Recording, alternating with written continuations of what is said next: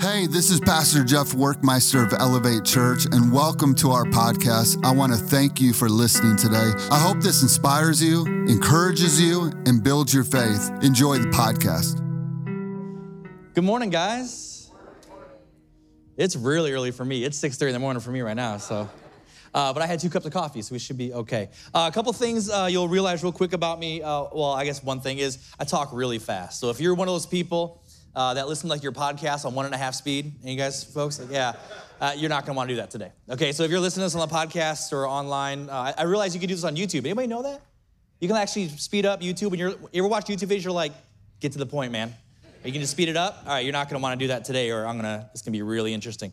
Before we hop into the teaching, I just want to just say you got to know your pastors are the real deal.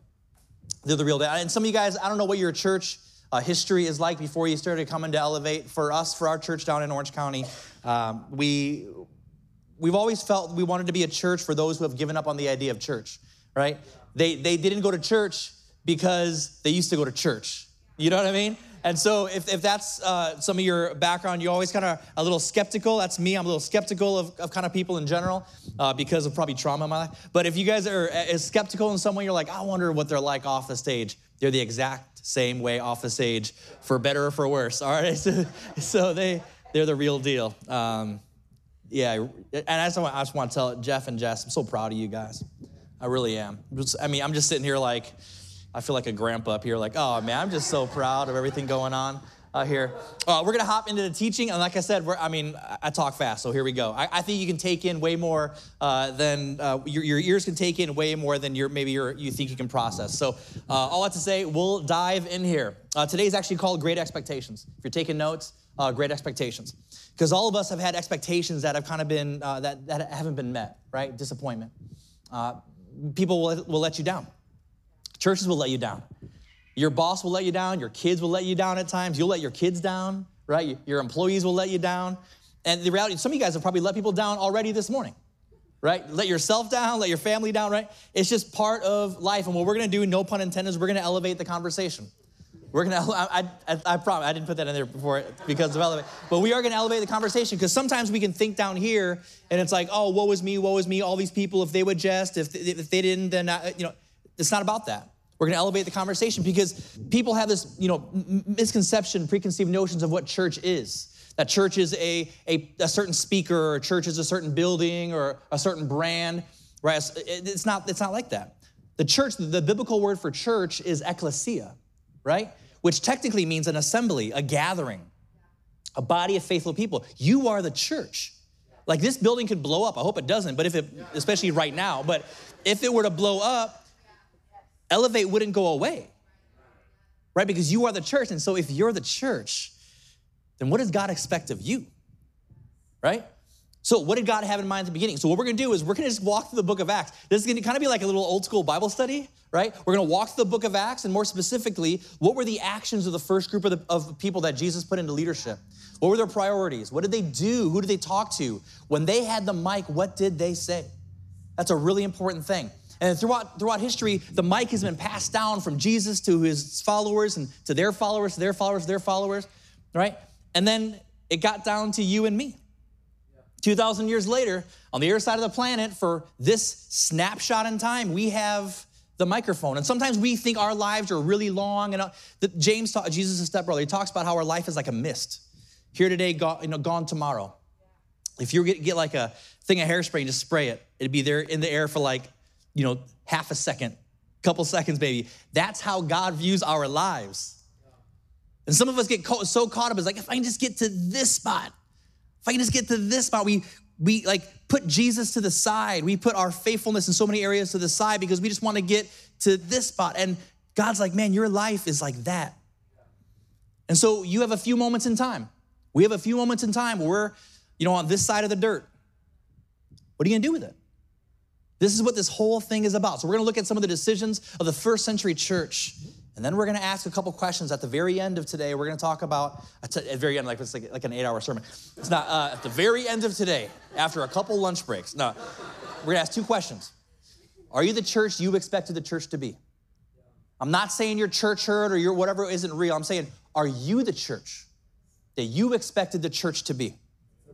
right? And then the second question, if we are the church, what does God expect of us? We're gonna ask those things at the end. So we're gonna start with Acts chapter 1, verse 8. It says this, when the Holy Spirit has come upon you, this is Jesus speaking, you will receive power and will tell people about me everywhere in Jerusalem, throughout Judea and Samaria and to the ends of the earth.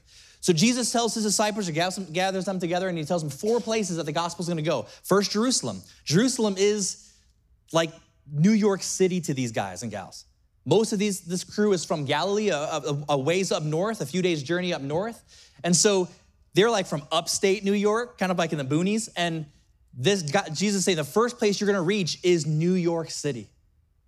It seemed impossible to them, right? Also, do you know where they were at that time? Jerusalem. So Jesus is also saying, start where you are. Some of us wanna be faithful there, and God's like, yeah, but you're not there yet. Why don't you be faithful where you're at? Some of us want God to tell us some new thing for us to do, and God's like, do the last thing I told you first. Right? No, God, I'll have Bible study, I'll pray about that, but tell me something else to do, right? So be faithful where you're at first, Jerusalem. And then the next one is Judea. Judea is a surrounding area around. So we say, hey, when you reach New York City, then just reach that whole area, even Jersey, like everywhere, right? Reach that whole area, Judea. And then he says, reach Samaria. And Samaria is like, they're kind of half-breeds. They're kind of like, hey, we don't hang out with those. But my mom said, if I ever bring a Samaritan home to dinner, like these are those people. I don't know how you were raised, but every family kind of has like those people. I don't know who those people are for you. Jesus goes, hey, there's some people that you said that were out. They're not out. They're just as in as you are. And I love them just as much as I love you. So hey, go reach them and bring them home to dinner. Who cares what mom says, right? Honor your parents, but honor God too. So he says, go reach out to those people. And then when you're done with all of that, go to the ends of the earth. You realize we're part of the ends of the earth. Right? They did this, that's why we're here. And so this faith that we believe in from the very beginning isn't for one color, it's not for one demographic, it's not for one tax bracket, it's not for one political party, it's for everybody. It's for everybody. And so we have to believe like Romans 1:16, where Paul says, it's news I'm most proud to proclaim, this extraordinary message of God's powerful plan to rescue everyone, even people that don't vote like you. Right? Even the people that post stuff on social and you're going, what? Did you do like drugs this morning? Like, what are you saying? Even those people, everyone who trusts him, starting with the Jews right on to everybody else. So think about this. Jesus sends these disciples with no money, no connections, nothing. It's crazy. It's dumb. They have no money. They have no resources. It's not like, oh, here's some connections. I know some people. These men and women just gave up 3 years of their lives to follow Jesus, and now he's leaving them. Imagine if Jeff and Jess started this church for 3 years. He goes, okay, you guys run it now. Like, I'm sorry, what? Right? Impossible, except for one thing. It worked. It worked. So when Jesus told them this and then ascended, imagine if the disciples got together and were like, yeah, no way. I got stuff I'm doing. Like, I got plans. The career path I'm on, it's not a good time for me right now. But they go, no, we're in. We're in all the way. I don't know about you, but aren't you thankful the disciples took him up on that challenge? We're here today because of it. And what they did ended up being written down in the book of Acts. Acts is just short for Acts of the Apostles, which literally just means this is what they did. That's a dumber title. If they was called, hey, open your Bibles to this is what they did. So the Acts of the Apostles, that's what it's called. So if you open up your Bibles to Acts chapter 29, what you're going to find out is there's no Acts chapter 29. Some of you guys started flipping right over. You're like, oh, sword drill. Like, we're going to do this real quick, right? So you guys remember that? It's like you grew up in church like sword drill. I haven't heard that in a while. But if you open up your Bible to Acts chapter 20, you're going to realize there's no Acts chapter 29. And the weird thing is about Acts is that it ends really abruptly. Because the whole idea is that the story never ended, right? We're still writing it. So the big question is, are you going to be a part of writing Acts chapter 29? Are you a part of it? Because we're supposed to be. You know that Jesus didn't die on the cross so we can like sit in chairs for an hour and a half and sing Christian karaoke and listen to a TED Talk once a week? That's not what we're doing here, right? That's what some people are doing. So can you commit to being a person? Can we commit to being a church that God would write about, right? Or we can just do some services, up to you, right? So here's how Acts is broken up. There's Acts 1:8 we just talked about. Jerusalem, Judea, Samaria, to the ends of the earth. It's kind of a framework for how it works. And then from time to time, there's like these summarizing verses that summarize kind of a section of the book of Acts. And we're going to look through a few of those and talk about what implications it has for us. So the first verse is Acts chapter 2, verse 47. This is where the Holy Spirit fell. And Peter gives like this amazing message. And then it says this, it says, all the while praising God and enjoying the goodwill of all the people. And each day the Lord added to their group those who were being saved. So, church begins to explode. Thousands on the first day, thousands. And some people are like, oh, I hate megachurch. And look, man, our church in California is not a megachurch, okay? We're happy to be there. We're just having fun out there, all right? So the church begins to explode. From day one was a mega church. But I want you to take notice of them. You can keep the verse up there. Who added to the church? Who added to the church? Did it say, man, Peter hired this outside company, incredible rebranding? Man, if you saw their Insta, I mean, it was so cool. If Peter would have this great storytelling, he would end with a sad story, and the drama team came up, the lights and the haze. When people saw the way, like the light beams, it was like, oh, they just fell to their knees and surrendered to the Lord, right? It doesn't say that. It says that God's at work. And the reason why that's so important is it takes a huge burden off of us. I mean, how many of you have ever held back from telling a friend about God at work or a coworker or like someone like sports team or at your gym because you're like, I'm gonna mess this whole thing up. I didn't go to school for this. They're gonna ask me a question. I'm gonna look stupid. I'm gonna make Jesus look stupid, so I'm not even gonna start the conversation, right? Jesus never said to not make any mistakes. We'll all make mistakes. It's actually a funny story. It's a true story about this woman who went through just a bunch of stuff, and her favorite verse is 1 John 4:18. Some of you guys, it's an important verse to you. It says that there's no fear in love, right? Because perfect love drives out fear, right? Huge verse for her. So her small group for her birthday got her a cake. And they told the baker, put 1 John 4:18 on it. But the baker wasn't really a church person. So instead of putting 1 John 4:18, he puts John 4:18, which innocent mistake, right? I think a lot of people would have done that. The problem is John 4:18 is a totally different verse. John 4:18 says, the fact is you've had 5 husbands, and the man you now have is not even your husband. Right, so different vibe, different message, right? But look, we all make mistakes. We all make mistakes. I bet they didn't forget about that party for a while, right? She sure didn't. Here's the deal. Jesus never said to not make mistakes. Some of us are so paralyzed by fear. Look, do you know how you know if your friend does CrossFit? Do you know how you know if your friend does Orange Theory or hot goat yoga or whatever they're doing, right? Do you know how you know they're vegan, right? Do you know how they know? They tell you, right? Whether you want to, every conversation goes back to that. You know those people. You know who sells Tupperware in your group, right? Because every conversation goes back to that. No offense, if you sell Tupperware, we have a table in the back. No, right? You know it, right? And they don't have some class, well, Tupperware people do, but like, they don't have class at the end of hot goat yoga. It's like, okay, look, here's like the path. Your friend brings up this, here's what you say. And then you bring it back to yoga, right? They don't have that. You know why they talk about it? Because it's a big part of their life, right? So don't worry about not making mistakes. Benjamin Zander, you guys know who Benjamin Zander is? He is he was the conductor of the Boston Philharmonic. So he led some of the most incredible musicians in the world.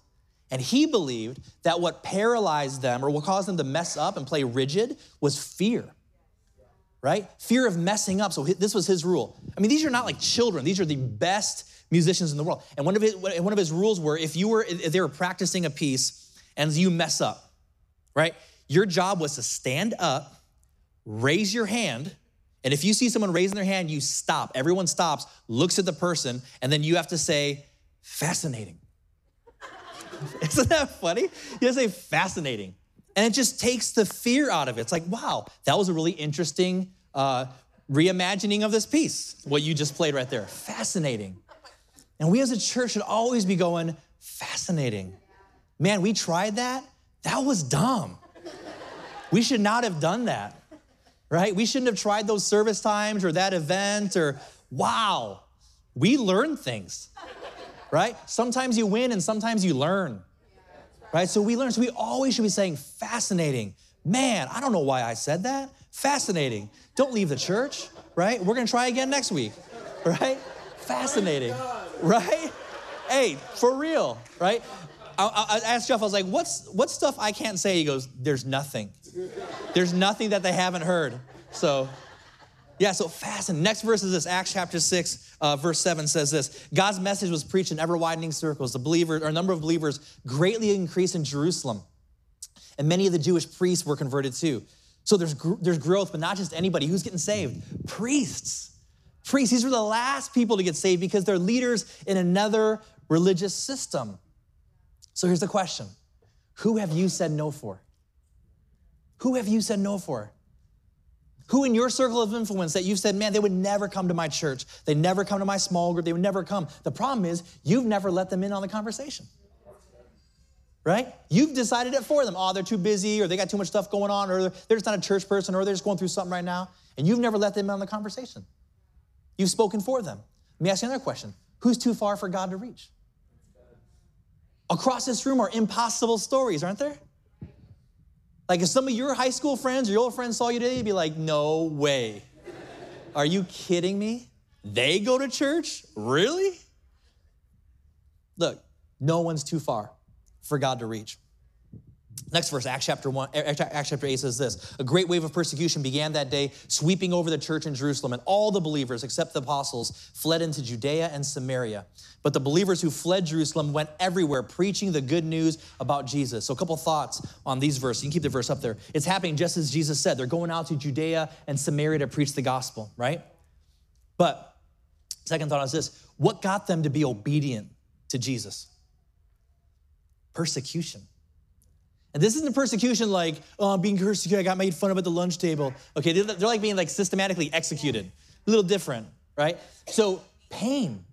I'm not saying God brings pain into our lives. I don't believe that, but I believe that God can use it, right? So also, look who's being sent. Look who's being sent. It's not the apostles, it's the lay leaders. Theologian Michael Green says it this way. He says, one of the most striking features of evangelism in the early days was the people who engaged in it. Communicating the faith was not the preserve of the very zealous or the officially delegated evangelist. Evangelism was the prerogative and the duty of every church member. So here's the question. Who's got the job? Who's got the job? Well, I just bring them to church and then Pastor Jeff tells them, no. Who's got the job? You do. You do. God has people in your world that he wants to reach through you. Do you know what's so funny? By the time, like I'll meet people at the gym. Obviously, I go all the time. You're like, you probably should go a little more, just a little more. But I'll go to the gym and people will be like super normal to me. And then they'll find I'm a pastor and they're like, I'm sorry for everything I just said. Like when we were deadlifting, man. And they put up a front. When they find out I'm a pastor, I don't get the real them anymore. And I'm like, no, be you, right? So that's the same way. You can reach people because God can't engage with who we pretend to be, right? But only who we actually are. And unfortunately, by the time people talk to Jeff and Jess or any other pastor on the team, they're like, oh, gotta put my church face on. But they're real with you, right? And so that's where God can work. So anyways, God wants to reach people through you. Next verse, Acts chapter 9 says this, the church then had peace throughout Judea, Galilee, and Samaria. Interesting. And it grew in strength and numbers. The believers were walking in the fear of the Lord and in the comfort of the Holy Spirit. There's a word that comes up over and over again in the book of Acts, and it's numbers. 12 disciples, 120 in the upper room, about 3,000 came to the church that very first day. It's a really dumb question, but how do you think they knew how many people were there? Somebody counted. Some intern was like, okay, 1, 2, 3, 4. Here's your coffee. Just kidding. I've been there. I've gone on a lot of coffee runs, right? There's this idea around the church that sounds really spiritual at first, right? It sounds something like, hey, we're not into numbers around here. We're into quality, not quantity, right? It sounds super spiritual until you actually think about it a little bit, right? Because we gotta be clear about something. They're not numbers, they're people. You're not a number, you're a person, right? With hopes and dreams and hurt and all sorts of things, right? If I went on vacation and I came back with one less kid, right? And you'd be like, Taka, are you stressed about it? No, not really. Like, look, we're into quality. And like, I'm not saying anything about that one, but I mean, if any kid was gonna go, I mean, you know what I mean? Like that would kind of be the one, you know what I mean? I mean, it's crazy to think about, right? Why are you so caught up in numbers, man? We're into quality, not quantity around here. Look, I want every single one of my kids, I have like 15 of them, every single one of my kids to come the same number we leave with as the number I want to come home with most of the time, right? So here's the question. Who matters to God? Who matters to God? Every single person you'll ever meet is someone that Jesus died for. Every single person you'll ever meet, even the crazy ones. They're all people that Jesus died on the cross for, just like you. Next verse, Acts chapter 13, verse 48. It says, when the Gentiles heard this, they were very glad and thanked the Lord for his message, and all who were appointed to eternal life became believers. So we see a shift. Not only are people going out because of persecution, they're going out because they're choosing to go out. So the question is this, what's at stake? What's at stake? The answer is eternity. Like we gotta be really clear about what we're about here as a church. We're not here just to sing some songs and listen to a talk and go home. This is not about just getting together and being inspired, right? It's not about just wearing some cool church swag because I'm a part of that cool church. We're not chasing cool here. Eternity is on the line, right? What we have to offer people is not our intelligence, it's not our facilities, not our motivational messages. What we have to offer people is the opportunity to live in a relationship with God. The reality of his presence, the beautiful gift of the cross and the hope of resurrection. This is what we have to believe in. This is what we have to offer people. And if you got something better to do than to be a part of that, then you should go do that. But we got to be clear, eternity is on the line. The last verse I want to look at is Acts chapter 28, verse 30. And then in your Bibles, it probably has something like Paul preaches at Rome under guard or something like that. So here's the situation. Paul is on house arrest in Caesar's palace, not in Vegas, but in a totally different situation. So it says this in verse 30. It says, for the next few years, Paul lived in his own rented house. It's like Martha Stewart prison, okay? It's a little different situation, but it is technically prison, okay? He's probably got cable TV. He's got a little laptop. It's a different kind of deal. So for the next few years, Paul lived in his own rented house. He welcomed all who visited him, proclaiming the kingdom of God with all boldness and teaching about the Lord Jesus Christ, and no one tried to stop him. So he's on house arrest. And the way it worked in the first century was there would be a soldier chained to the prisoner. They didn't have like anklets, like for like proximity sensors. So they would be chained to a Roman soldier. And then a lot of times you'll see like in the book of Philippians, stuff like that, Paul would write these letters and he would say, I'm writing from Caesar's palace or from the prison or whatever. He would write these prison epistles. And so they would be chained to Paul, and then after their shift, another soldier would take over and chain himself to Paul as he's writing these letters. So how many people do you think heard the gospel? Right? And what's so fascinating, what I love about this, in the letter to the church in Philippians, Paul writes this. At the very end, he says, give my greetings to all the Christians there in Philippi. The brothers who are with me here send you their greetings. And all the other Christians send their greetings too, especially those who work in Caesar's palace. Well, that's weird, isn't it? You have Caesar, who claims to be a god, right? Yet there's a lot of Christians in his ranks. Paul's in jail for preaching about Jesus. And there's people that are being paid or just work for Caesar somehow that are now following Jesus too. How do you think there ended up being Christians in Caesar's palace? See, there are these guys chained to Paul. Yes. And they thought Paul was their prisoner. And they had it a little backwards. So here's the last question I want you to think about. What have I got to lose? What have I got to lose? Some of us have such a hard time giving God even just a fraction of our lives. We'll work our butts off for granite countertops. Right? We'll sacrifice so much to level up in house, to buy a newer car. The stuff that we'll do for a few more likes, a few more internet points from people that we don't even care about. What in the world is worth giving up everything for? So you have the mic. You have the mic. 100 years from now, no one will even know that you existed. Think about that.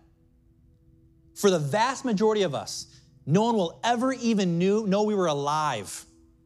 One day, though, your great-great-great-grandkids will do 23andMe, and they'll like go, there was someone named this that was, that's the extent of how much they'll know you. What are you saying with your life? What message is everyone receiving that passes by you? People at work, your kids, your neighbors, your friends, what do they think your life is all about? We as a church family have the mic for a short amount of time. At some point, this room will be filled with totally different people. What are they gonna say about us? But when we had the microphone, when we were Elevate Church, what are they gonna say what we were all about? If the Bible were still being written today, what would you be a person that God would write about? Would you be a family God would write about, a church that God would write about? Or are you just gonna have a bunch of potential because you just live for a bunch of other things that really didn't matter? I don't know about you, but I'm all in. I'm all in. This is why we planted a church in Orange County. Because we're like, there's a lot of people leaving the state. It's really expensive on every level. And it's not even post-Christian, it's anti-Christian at this point. It's probably not possible. We call our church the Great Experience. We don't even know if it's gonna work. But we're gonna try. Because someone sacrificed for me to be here, right? Everything is sacrificed so you could have your seat, and now it's your turn. So what are you doing with your life so that one day, months, years, decades from now, someone's like, because of them, I'm here today. So, like I said, we're gonna elevate the conversation. We can start with, man, how has the church let you down? But I'm gonna end with the same two questions I told you I was going to. Are you the church that you expected the church to be? We'll talk, I'm not a staff member here at Elevate. No. You are the church. The church isn't the Instagram account. The church is not the brand. It's not the website. It's not who's on staff. You are the church.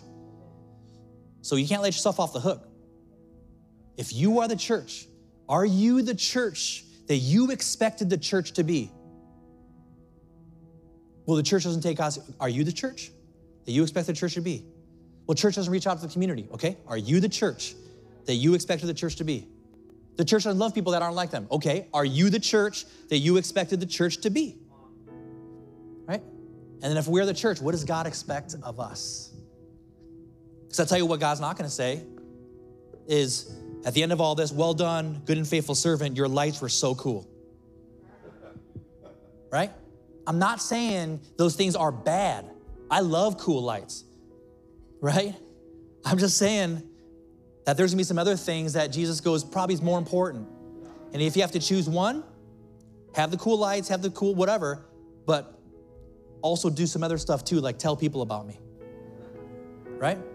So, I hope I didn't step on your toes too much. I wanna pray for us, but I wanna challenge, I hope this, one of the things we tell our church all the time is I hope that the teachings bother you.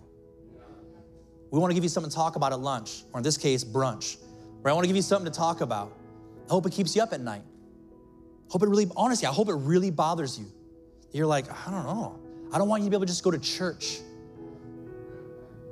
It's not, God wants to do more in you than that.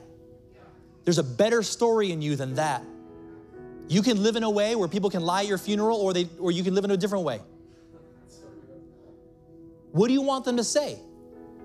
When you're 6 feet under, they're not gonna talk about your car. They're not gonna talk about where you lived and how many awards or letters you had after your name. They're not gonna talk about how cool you were. Think about the people that make the most difference in your life. They probably weren't that cool. So, and if God can use them, God can use you. Honestly. So, let me pray for us, invite God into this space, and then we can dismiss whatever we're gonna do. So let me pray. God, we just thank you. Thank you that this whole thing doesn't depend on our goodness, but on your goodness. Thank you that you can use messed up people like us to reach a bunch of other messed up people. We're all broken, God. We're not mistakers in need of a teacher. We're broken sinners in need of a savior.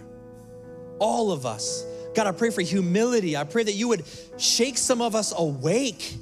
Some of us have just, not bad, we've just fell asleep. We got distracted, we got caught up. God, we don't want to live that way anymore. We want to live a life that makes a difference.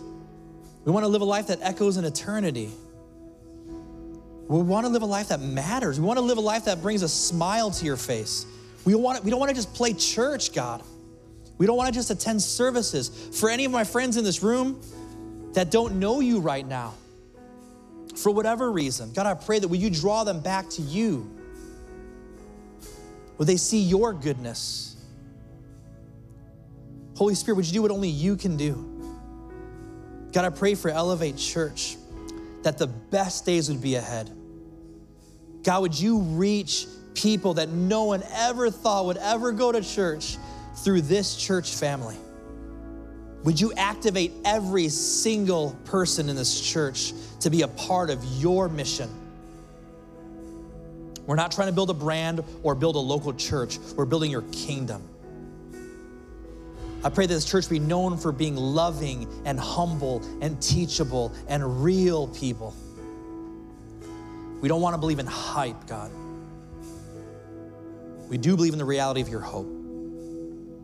We commit our lives to you. Every breath from this moment till the last, we commit every breath to you. Make a difference. We love you, God. In Jesus' name, amen.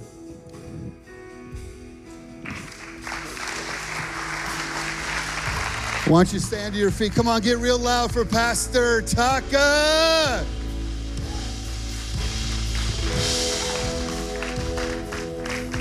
Weren't you blessed? Listen, it's one of my favorite things to hear from outside voices, and what a word of wisdom.